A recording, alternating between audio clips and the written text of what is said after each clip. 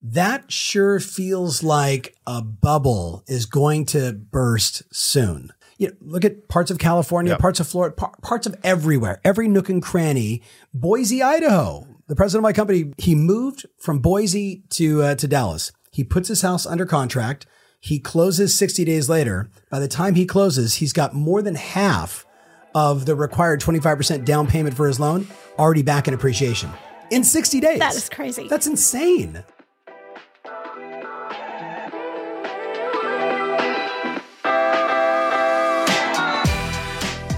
Hey folks, this is Clayton Collins, CEO at HW Media.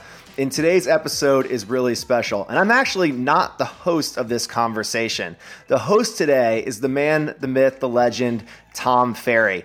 In this really cool episode, Housing Wire editor-in-chief Sarah Wheeler and I joined Tom in his studio in Dallas and had a really in-depth conversation about all things housing that are impacting the market for today's real estate agent and loan originator. We talk rates, we talk inventory, we talk sales strategy, we talk sentiment. We even talk about some of the conflicts that are happening on the world stage and how they're influencing the market for real estate professionals. I really hope you enjoyed this episode with Tom Ferry, Sarah Wheeler, and I. I had a really good time with Tom, and I hope you enjoyed as well. Rocket Pro TPO is delivering more for partners with Cruise. It's a dedicated team of experts who help you navigate the mortgage process. You have direct access to underwriters, closing specialists, and purchase title coordinators working on your loans from start to finish. That means more accessibility, efficiency, certainty, and speed. Cruise is your team that knows your business. To learn more, visit rocketprotpo.com. Equal housing lender, licensed in all 50 states. And MLS number 3030.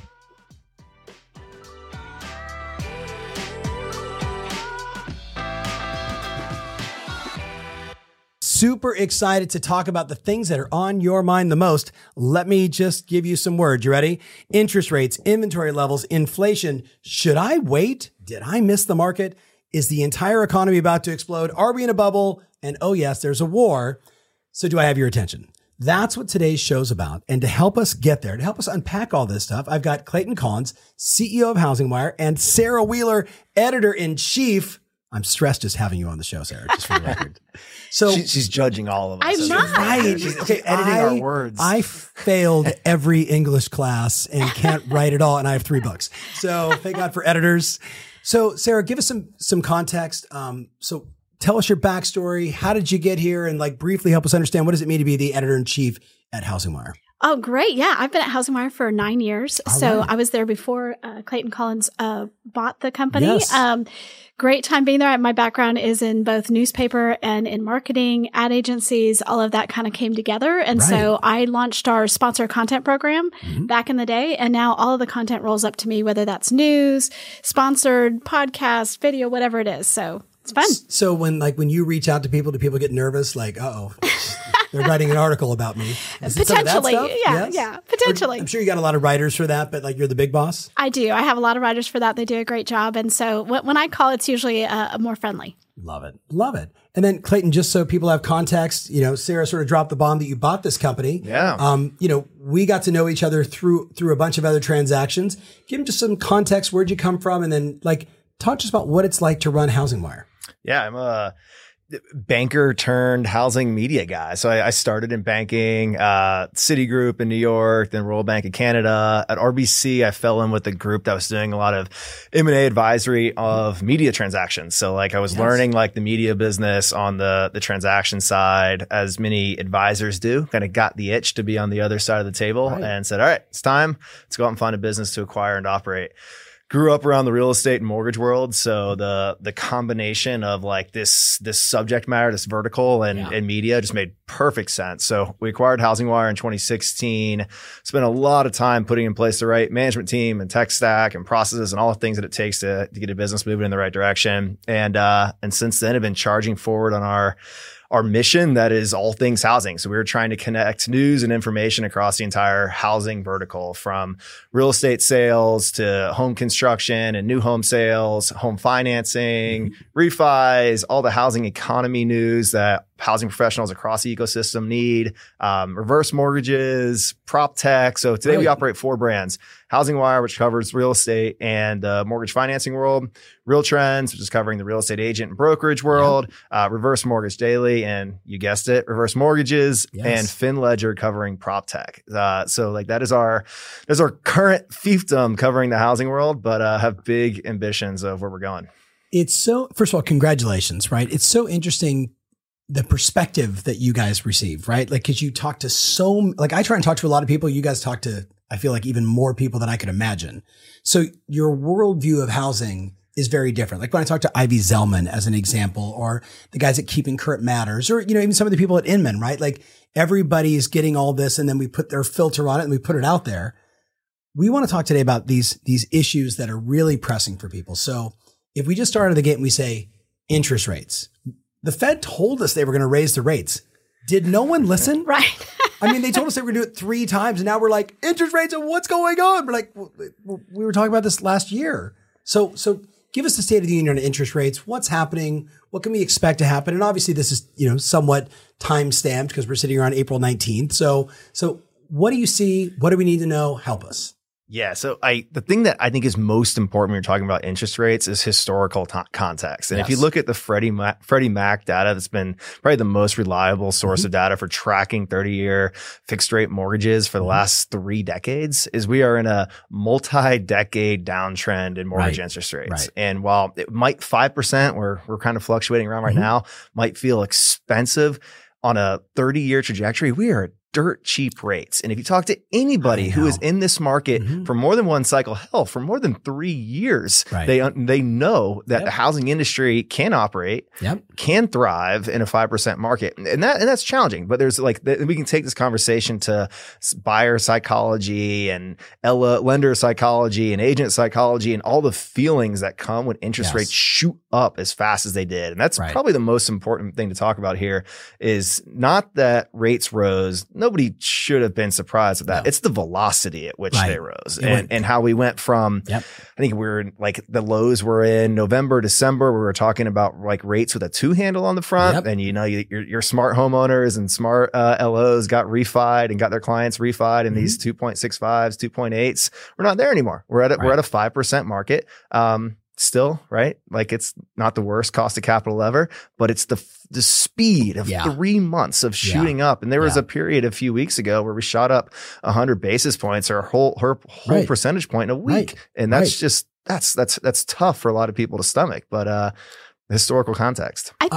Please. Sarah. I think the other thing is, the fact that the Fed, they did warn us, but they said 6 more times. I think that has freaked people out. And really, we don't know if that's going to happen. I mean, inflation is a bus they're running after as hard as they can, but is it actually going to be 6 times? We'll have to see. Yes.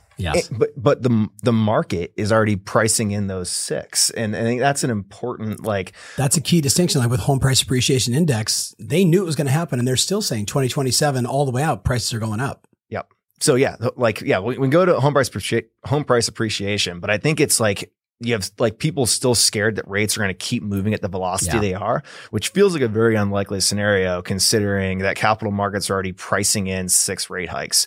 Now, if the stock market keeps shooting up and the Fed feels that their purview on the market should extend to kind of restrict inflation through further interest rates increases, then hey, that could put some more upward pressure on rates. But right now it feels like we're pretty priced in, and I'm kind of feeling some stability.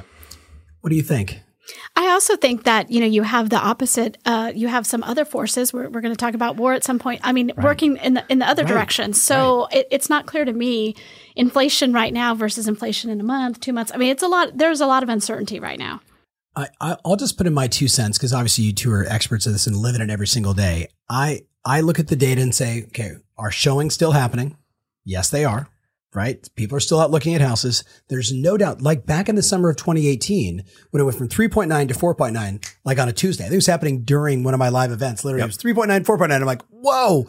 And everybody, the reaction to 4.9 might as well have been 490%, right? Because we were so used to that 3. Like we got semi-used to the 2, even though we knew it was kind of a false economy, right? We just got used to it.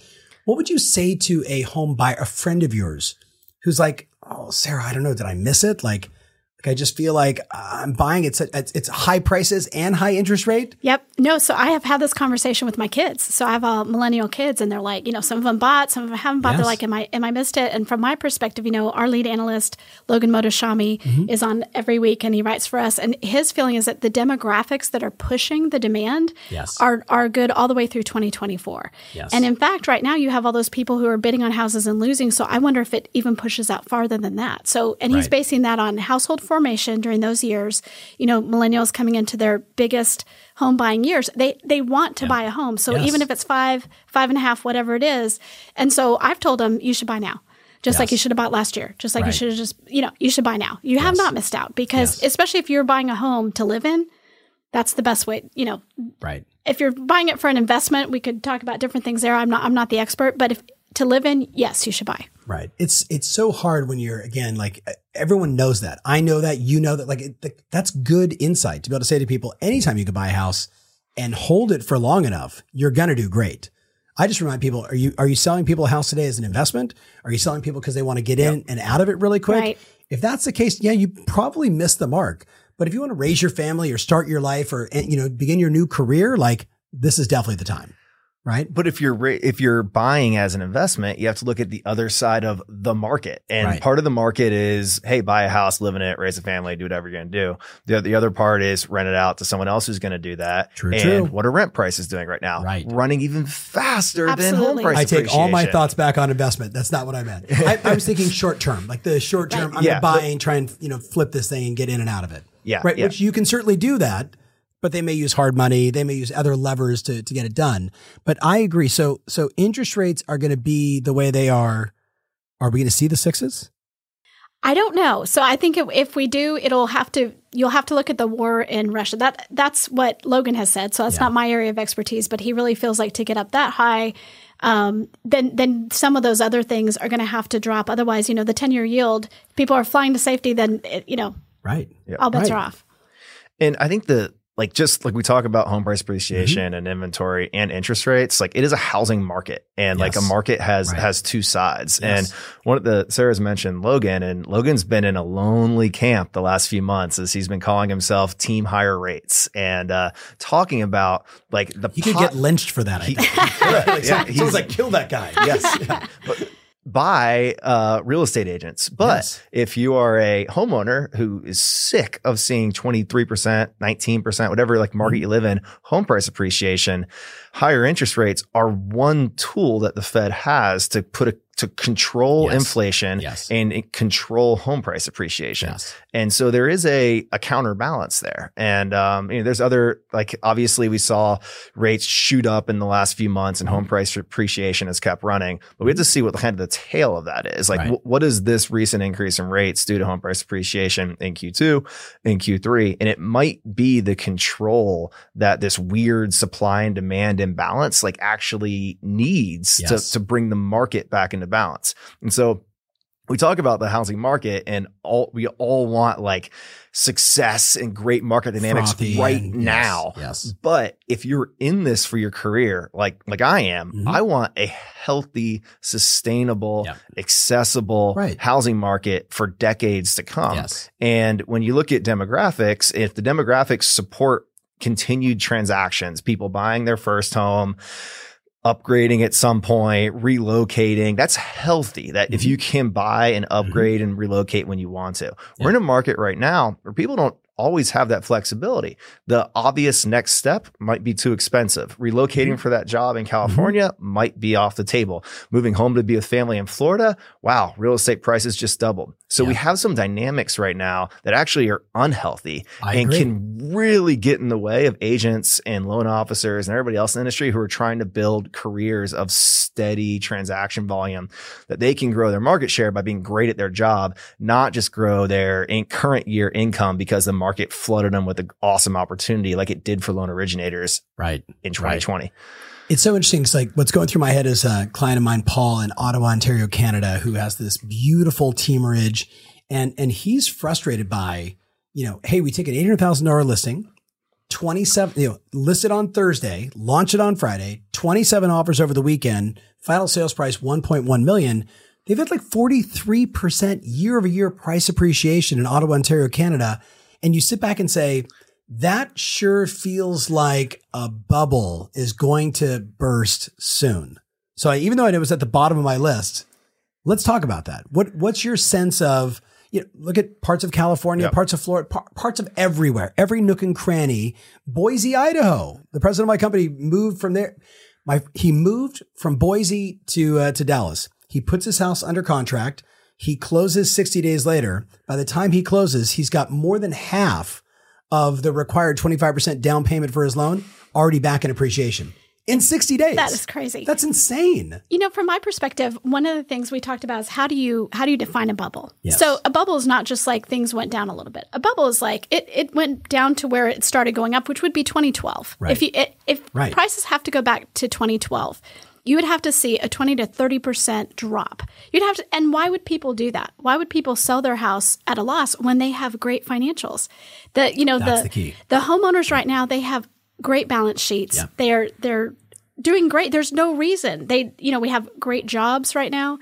So we don't have a job loss recession coming. We don't, is there a recession coming? Of course, there's, these are cycles, but there's no reason for people who are in great financial shape to sell just to go and rent at a high price. Yeah. But not every recession is a housing recession. There you go. We all have this this recency bias in our head. 7, 8, 9, 10 has a lot of people licking their wounds. They hear recession. That's all they experience. And this is not the case. They hear that the value of the properties they currently own are going to go down. Yep. They hear that, I don't own anything now, so I'm going to wait until that bubble pops. I'm going to buy again, just like my friends and family did during the last cycle. Yep. That is not what any of the data is pointing toward right now. And real estate's a local game. So we can talk about like Boise or parts of California or Dallas.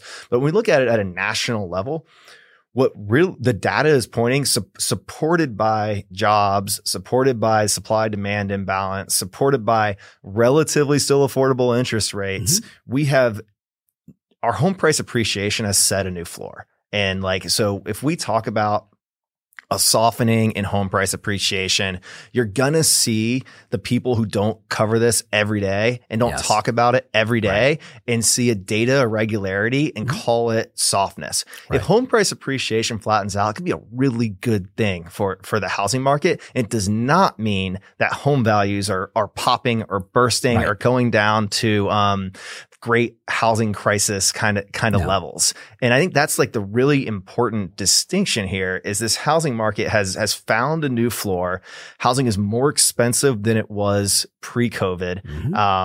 And the demographics and the economic data is supporting this floor. So if home price appreciation fluctuates, comes down, probably not a bad thing. But rest assured, the people who don't know this market well are going to see a slowing in home price appreciation and start crying.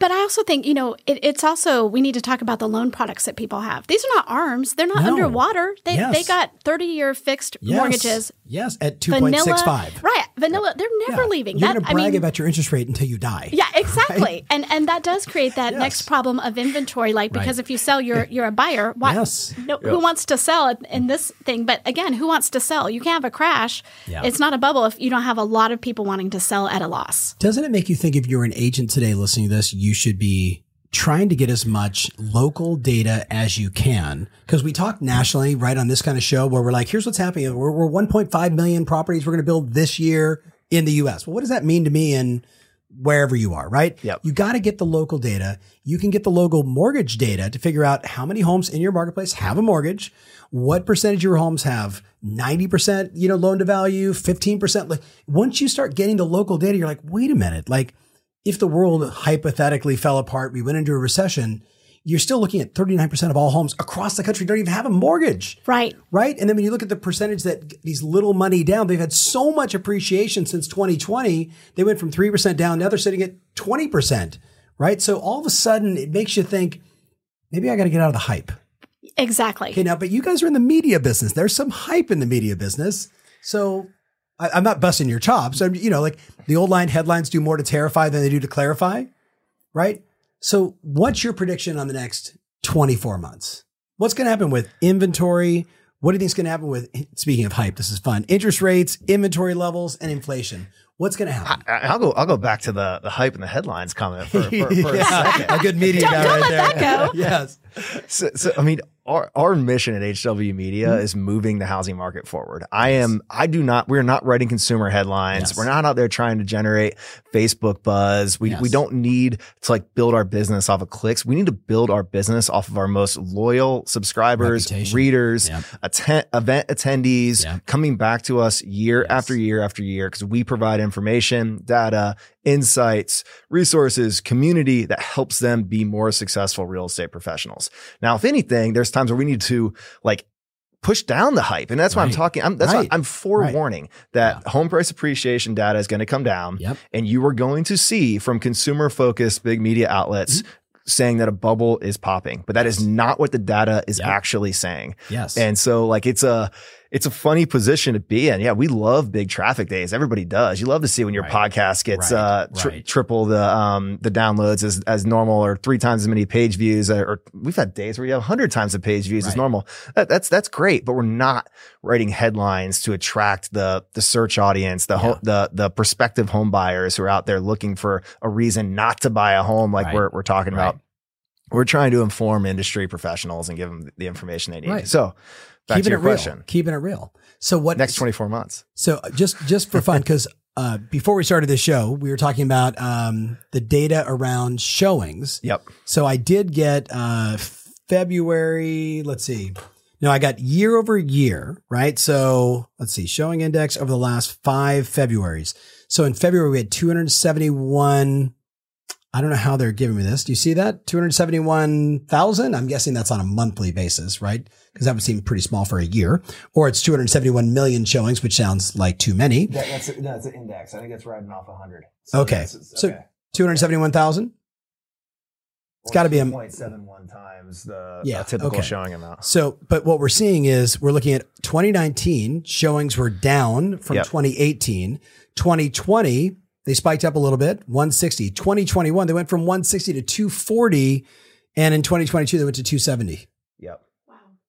So a lot of people are like, I almost think sometimes agents talk themselves into the negative hype, right? They get concerned. Oh my goodness. And then they start talking about that stuff. So again, going back to the original question, what do we forecast for the next couple of years? What do you think is going to happen? So I can speak to inventory, right? Please. So inventory is going to continue to be a problem. The builders are not incentivized to build, especially when you still have these supply chain issues problems. That does them no good. And really, every house they build becomes the competition for their next house. Right. So I think learned back in 2018 is when they kind of got burned by that. So they're not looking to build a whole lot. No. Then we just talked about the fact that you have a whole bunch of people who have a super low interest rate and, have all this home price appreciation. Why would they sell? Right. We already are seeing housing tenure now above 10 years. It used to be like 7 years. Now I think it's closer to 15. And you can just see that that's probably going to continue. So if you don't have new homes and a lot of your existing homes, people are disincentivized to get out of because of interest rates, it's hard to see how inventory changes. And because of that, I think you still have home price appreciation because you have competition for the few houses that are there. You've got a ton of demand. You don't have enough inventory. You're going to have home price appreciation. You look at the size of the millennial cohort compared to the boomers. The millennial cohort is bigger than the boomers, and the boomers, like I made a statement, and I'll get lambasted for this, but I say the boomers have to die for the millennials to buy. It sounds horrible, but they're true. Controlling all the inventory, including all the investment properties. So we know we're down 5 million properties. Do we have no hope for the future on builders? I hate to say I don't think so. Yeah, the housing market can't bet on new home construction to solve its problems. I think it is part of the solution, but it can't be the only thing we rely on. And we also can't rely on the boomers dying. The average boomer is not even 65 yet. Exactly. And they're all living to be longer and longer and longer and longer. Yeah, so, and they value aging in place, and they want to be close to grandkids. They're not all flocking to Arizona and Florida. So there's other dynamics that are like that keep boomers in their homes longer. The other thing that kind of compounds the differences between boomers and millennials is that the average boomer bought in their mid-20s, and now the millennials are buying at 32, and which is the reason we're in this wave right now. More people turned age 32 in 2000 than any other year in history. The only other year that was beat was 2021. The only other year that will beat is 2022, again in 23, and again in 2024. I'm making the argument the same thing. I'm like, people ask me like, how's the market? I'm like, okay, well, yeah, we have less inventory. Interest rates are up. We have very real inflation. It's the greatest hedge to buy real estate. And then they go, but who's going to buy it? I'm like, this group.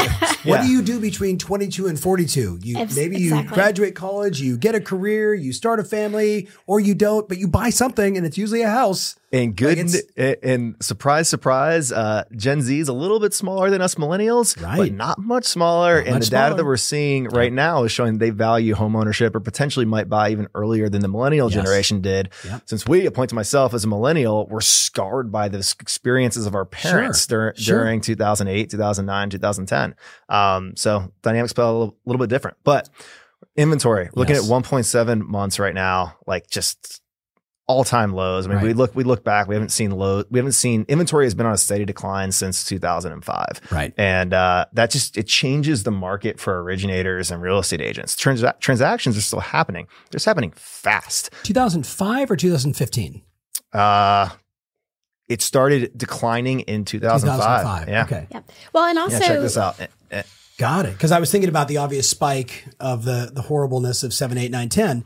But you see the spikes in there. Yeah. Like there's some spikes in months on, or the monthly inventory at end of market, but like the overall trend is tightening. And 1.7 months, I mean, that's national. So we know of all those markets where it's way less than a month, and it's even harder. I look at this and say, I Googled a couple days ago because I was just curious, how many homes are right now? And it was like 386,000. That's correct. Right? Then nationwide. Nationwide, the whole country, U.S., 386,000. Then you go back to a typical April spring market, 1.2 million, 1.5. We all hear these numbers, but when you hear that number, you think that's the entire country. Now, we all know there's a tremendous amount of off-market deals that are happening every single day. But the most important data point that I saw was kind of a green bar of old inventory carrying over into the next month, right? And we went all the way back, like, beginning of the pandemic, and literally looked at like February over February over February. And what we're seeing now is like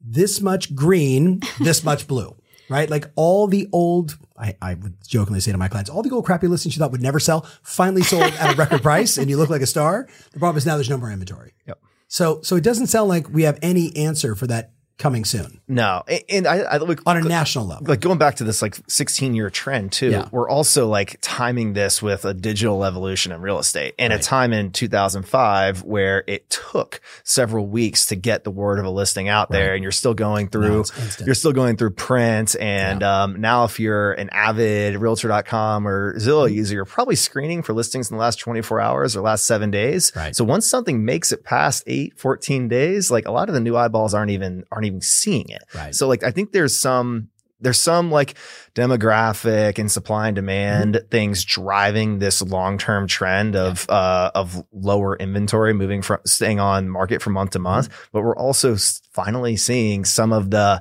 benefits of technology that are making the real estate market more liquid. It's easier to buy and sell. As hard as it feels as an agent, as hard as it feels as a loan originator, the timing to close a loan has actually gotten worse over the last decade. So we're not like in a better place, but, it's actually better. No pun intended. Better. Yeah. Ooh, Sorry, Better. Today's show is not brought to you by Better. Visit housingwire.com for more details on Tom's inside joke. Okay. We kind of covered inflation. So let's switch to, a lot of consumers are saying, agents are saying, I'm like, what's the biggest objection, concern, worry you get? Did I miss it? Should I wait? Now you talked about your own personal experience, but what does the data tell us? I think the data says... Long strategic pause. I think the data says that at least through 2024 and probably a few years after, you're going to have huge demand that's driving prices up. So if you wait today, how long do you have to wait? Right. Do you want to wait until 2027 and maybe it'll come down by then? But then do we have Gen Z coming through? Right. So from my perspective, the demand is going to be there for the next 5 years. So you should do something now if you can. And did you miss it? Is like, well, I mean, we could all say that. I missed buying in California, in the 80s. Yes. Dang it, but I knew I should have invested in Amazon. Right. So, but to your point, even, and you can even still do investment deals now. I mean, it's not like you just if you're living there. There's an industry calculus and there's a personal calculus as well. And there's like every potential home buyer has to calculate the advantages, the intangible benefits of ownership versus renting, and then also the financial benefits of ownership versus renting. And if we're talking about markets where rent price growth is going up at 40%, that 23% home price appreciation doesn't sound that bad. Right. And so there's a math equation that can be done here to figure out if in the current year it makes more sense to own or rent, and then what's that projected benefit going out. Now, I don't expect every homeowner and every agent to start running Excel models, but there's tools out there where you can do very easy cost benefit analysis between renting and owning. And if the economic data that we're reporting on, that we're talking to Logan about, we're talking to Mike Fratantoni about, the MBA, everybody at NAR, all the chief economists at CoreLogic and First American, the data is supporting a floor in home prices. And if home price appreciation slows, that still gives this prospective homeowner a roof over the head in the school district they want to be in and the stability in their lives that most people are seeking when they buy a house. Now, if you're buying a house in March, or what month are we in now? April of 2022, because that you think in April of 2023 that house is going to be worth 20% more, and that's the only reason it makes sense is because you're getting 20% home price appreciation, that's a harder bet to make. Hey, it could happen, but I'm not rooting for that outcome. 20% home price appreciation, again, is going to put the overall housing market in a really perilous position. I agree. It's so hard because we all own real estate. This is our livelihood, and you don't want to see anybody mentally cause themselves suffering. Right. But I've been saying to people over and over again, do you need time or do you need money right now? And what I'm finding is the very best agents, team leaders, broker owners, loan officers, what they need is time because they're so busy. Because they're not listening to the noise. They're keeping their blinders, kind of up, and they're just doing the work, serving clients every single day. The loan officers are less busy, but the ones that were smart, that were really focused on agent relationships, they're busy right now. The other group's trying to figure it out.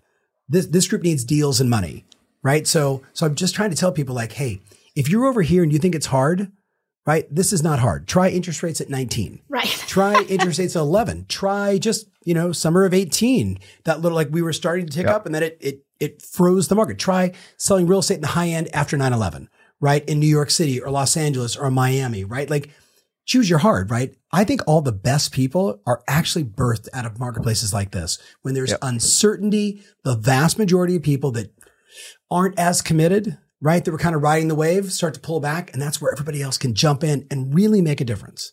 Yeah. What are your thoughts on that? It's a difference between the professionals and the passerby. Like our theme for Housing Wire last year, 2021, was pivot to purchase. We were calling that in January. Smart. And anybody that listened, not just us, like everybody out there, every mortgage professional that has been through a single cycle, 2 or 3 cycles, they really know what's going on. Even through a single cycle, you understand when you focus on purchase. And that time is all the time. You always focus on purchase. You always get close to your real estate partners. You always try to get close to homeowners and your past clients for referral business and return business. And it's the people who forgot that or came into the industry in a refi cycle that'll get flushed out. And hey, maybe that's fine. Maybe it's better for the industry. Hate to say that, but like it's a dynamic that's existed for decades. I have a slide that I show a lot from October of last year that was a study of all MLSs across the country. And I'm about to get the new slide. So if you're listening, I want that new slide, which is the first quarter for the U.S. across the board. October said 73.5% of all the volume was done by 25% of the agents. Wow. That 51% of all the sales volume was done by 10%. So you've got 1.6 million agents, and we know there's a bunch of agents that are not affiliated with NAR. So call it 2 million, call it whatever you want. That means it's the rich and the rest. And I think I'm expecting going into this first quarter at the end of that number is going to be even tighter and greater. That the flight to quality for consumers is very real. And those that just put their head down and do the work, seem to get more success than the ones that are sitting around the water cooler complaining. I mean, we see that through America's Best rankings that 100%. Real Transactional 100%. Media are partnered with you on Yes. there. And that I'm not going to like blurt out all the early Don't give all the early information. stats. We'll do a whole live show on that Yeah, one. we have the 2021 data in. We're doing our analysis now, preparing to announce America's Best in June. And it's pretty telling that these we collect data on about the top 1%, 1.5% of agents, but we're getting a majority of the transaction data that happens in the country. So like you're seeing this massive scale come from top producers. 100%. And that's and we're not just talking about like the coastal top producers. We're talking about people who do volume in Texas. And it's interesting. One of my clients in 2020, he and his wife and their team, Teamerage, right, did 864 transactions in 2020, did 3,025 the next year. Wow. Like we're talking like, but again, it's that consumer flight to quality. Who do you trust? Who does the right thing, puts out the right content. Like, I think the smart agent's going to listen to this, take 5 or 6 of your little micro clips and just put that into their Instagram, into their content so they can say, it wasn't me, Sarah Wheeler said it, right? That's pretty much how I live my life. If I had to say Sarah said it. Sarah said it. No like, pressure. I like that strategy. To your point about flight to quality, in this kind of market, are you going to trust somebody who is a hobbyist? Are you going to trust someone who's, no, you're like, listen, if I have any chance of getting this offer done, I've got to have a professional. I've got to have someone who knows what they're doing. And so I do think you're going to have more shakeout. Yeah. Yeah. And it's hard because like, I always say, like, I agree with you. And then I say to myself, that's somebody's spouse, it's somebody's mom, it's somebody's aunt, it's somebody's kid. But again, the industry churns at 2% every month. And the numbers show like 87% of people that get in the business 5 years later are out of the business. So I think that consumer flight to quality, and to your point around technology and better marketing, better educators, the people that are taking your content and putting that out there and doing like a video screen behind them of here's a Housing Wire ad, or a Housing Wire article, and literally saying, here's my interpretation of that. We're seeing more and more of that. That's who's winning right now on a broader scale. So let's end with war and economy.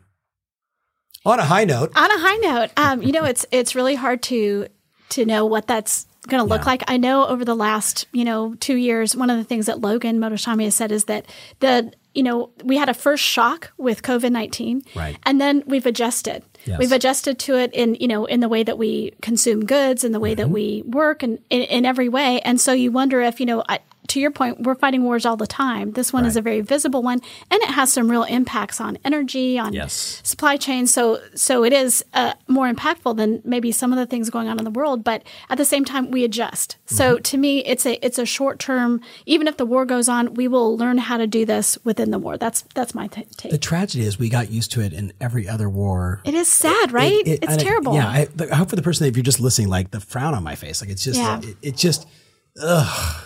Right? Like, really? Yeah. But then again, like having friends in Ukraine and having friends in Russia, like you just hate to see that suffering at scale. And now it's not a war on CNN. It's a war on TikTok. Absolutely. It's a war on, like you see it everywhere you go. There's just this real content. So I think it creates just a layer of sort of black cloud for some people. Like we finally got the layer of COVID off, especially today, right? Like you can get on airplanes now with no more masks, right? Which is exciting. But now there's like this new layer, and I think it just creates more uncertainty for people. So, not trying to be a buzzkill here, Clayton. We can equate that like uncertainty to sentiment, and that's where I think probably the most important thing to talk about is like the global economic stage impact on the U.S. housing market. A big part of that is driven by sentiment. So we talked about home builders a little bit earlier. Right. I had Rick Palacios from John Burns on the Housing News podcast last week, and the March home builder sentiment survey that John Burns has been doing for 13 or 14 years is kind of like the bellwether for home builders. Massive drop off in sentiment in March from February, primarily driven by two factors. Were primarily predicted to be two factors. There's a third in there. So one, supply chain. The global stage is messing up supply chains, and obviously, like this, like the bigger concern is the impact it's having on the citizens of Ukraine. Right. But there's the supply chain impacts are large and far reaching, and those supply chain problems began long before this Ukrainian conflict to start with. So supply chain issues are huge. That flows through to higher materials costs. labor. So the labor market is incredibly healthy. We're at like 3.7, 3.8% unemployment right now. Unemployment. I call bullshit on that number. Let's go for it. Okay, I was listening to this podcast with a woman she was like one of the great advocates of the early days of women coding. And she was so now her new thing is like during the pandemic, 11 million women walked out of the workplace to take care of their husbands, their kids, their lives, and decided, hey, I'm out. So I hear these large chunks of numbers and I haven't heard them come back. So when I hear that like 3.7, even like, I don't care, Obama, Trump, ding, ding, ring a ding, name the lunacy, right? They always talk about these numbers, but there's that giant group of people that have just checked out. That opted out of the workforce. Right. So I hear you, and I'm not calling, BS on you. I'm just saying I hear those numbers and I'm like, I don't know. It's hard to say. I mean, job openings, we have 11 million job openings. I know. 11 million. So you have to go. I feel like I have all those. Yes. Yes. Us too. And so you go, if you have opted out for different reasons, have those reasons changed and now you're opting back in. Right. Sounds like something we should look at. Or not opting back in. Right. And then the number is real. But ultimately, like, wage growth is happening right now because of inflation and because of low unemployment. Now, if people who opted out of the job market during COVID decide to come back in, maybe that will put some pressure on the wage growth, and we'll see wages kind of return to a more normal level. But when you talk to people in the home building industry, the wage stories are insane. Right. Yeah. And like essentially like doubling the cost of labor in some markets for certain trades. And that puts a lot of pressure on new home prices, and it puts a lot of pressure on builder sentiment. So I mentioned supply chain, I mentioned wages, and then interest rates. So builders got scared to death when they saw that 5% number. Right. Changed really quickly. So I was talking to Rick about this anecdote in Charlotte. There's a new home community with 51 houses and a wait list of 1,000 prospective home buyers. Mm-hmm. Like that's insane. That's 51 incredible. houses, 1,000 people waiting. Yeah. That wait list has shrunk as rates hit 5%, not just because potential home buyers got skittish or their sentiment weakened, but because they actually got qualified out due to affordability. So their non-purchase focused loan officer qualified them for that house at $500K at 3% interest rates. Right. The home price has now gone up to $550 or $600. Mm-hmm.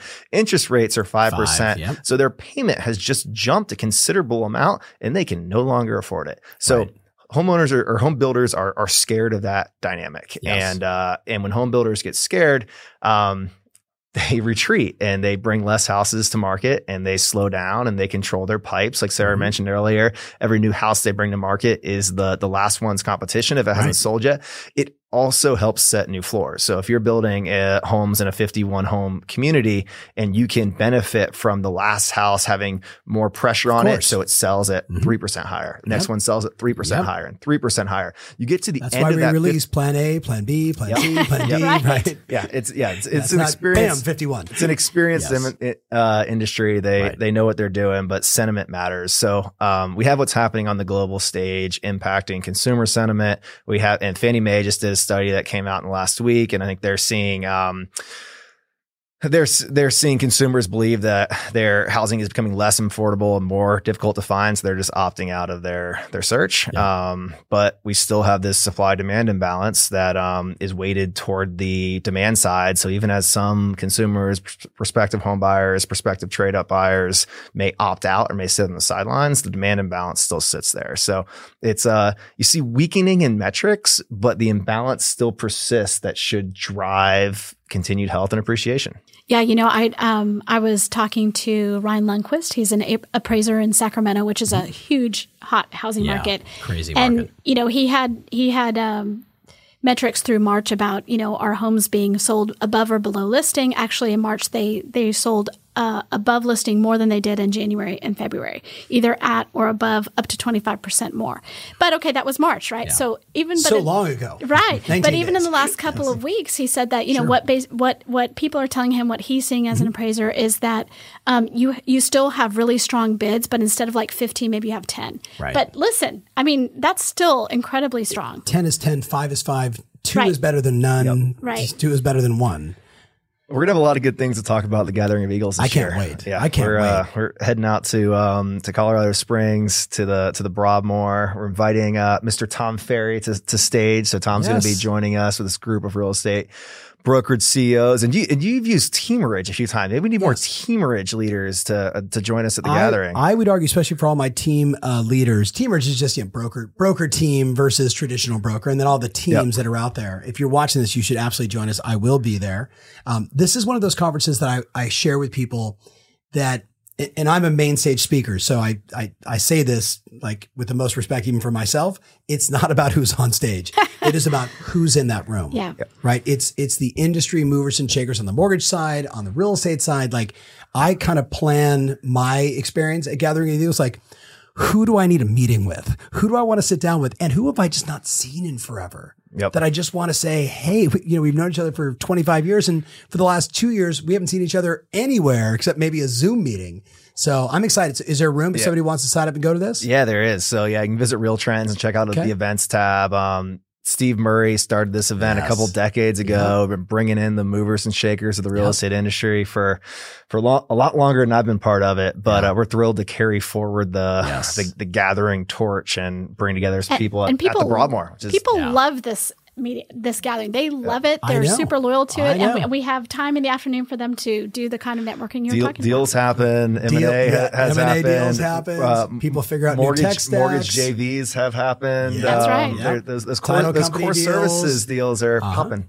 So fun fact for the person that's listening, I was looking at some 2018 data, right? So in 2018, $87 billion in top line revenue into the real estate brokerage industry called gross commission income, right? Core services, $1.87 trillion. Let me say that to you again, $1.87 trillion into mortgage, title, escrow, close, like all the different other services. So it is interesting to watch the teams and the teamerages and the indie brokers finally realize that over the last decade and race into these deals. So I know a lot of that stuff's happening there too. And that's just a fun fact for everybody to pay attention to. Absolutely. I mean, we just wrote a story last week or the week before about a brokerage that their whole model is they don't make money on the real estate side. They make money on the title side. Yeah, so, it was one of Tracy's stories, right? Yeah. And it was... No, it was Samson Properties. I think Matt wrote it up. But they worked on it together. But definitely like hit on the theme of like 100% commission model, but the brokerage is... I'm biting my tongue right now, but yes, there's a model for everybody. I know, but not advocating it, profiling it. So check it out on Real Trends. You got to get a feel for what someone trying to mix it up is doing. You can even argue like Southern California because the commissions are so high. Like if someone's like, hey, I'm starting a real estate brokerage in Southern California, I'm like, do you own an escrow company? Do you have part of a title company? Because if you don't, you're already dead, right? So I think that's interesting. What is the agent site you guys have? What's more sort of agent centric in terms of content? So like Open House? So Open House is our newsletter focused on agents. So so if you're on Real Trends, you can subscribe to two newsletters. One, Broker Source, that's more focused on like the broker, the teamerage leader, the team leader, and Open House, which is kind of like agent focused and like broader housing market information. I think Open House is a lot of those like tidbits you can love kind Open of House, repurpose into content to educate the consumer. I agree. So we went from war and uncertainty and bad sentiment amongst builders into Open House and come to a conference. Okay. So this has been super fun, guys. We covered a lot of ground. What I find with my listeners is they have a tendency to listen longer, right? Whether it's on YouTube or podcast, whatever it is. They take a lot of notes. They're probably going to have questions. Is there a way to ever get access to the two of you? Putting Absolutely. You publicly on the record here on the show. Sarah at hwmedia.com. Send me a line. I answer lots of things. Cool. We're also very, on social, you can find us. Yep. Through editorial at housingwire.com. Sarah with an H, SARAH. At hwmedia.com. Okay. And anyone can hit my me home number is. Stay out of my inbox. Hit me up on Twitter, Clayton A. Collins, or LinkedIn. My in-mail is always open. So, or find me at Gathering of Eagles. I'll be there in person and we can have a cocktail together. But last question. No, go ahead. Yeah. Clayton A. Collins on Twitter or Clayton Collins on LinkedIn. I'm there.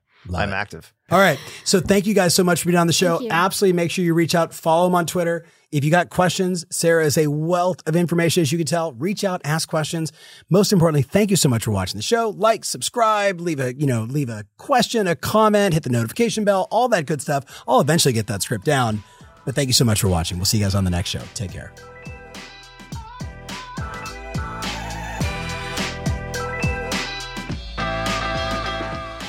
Bam. Now that is a wrap of this week's episode of the Housing News Podcast.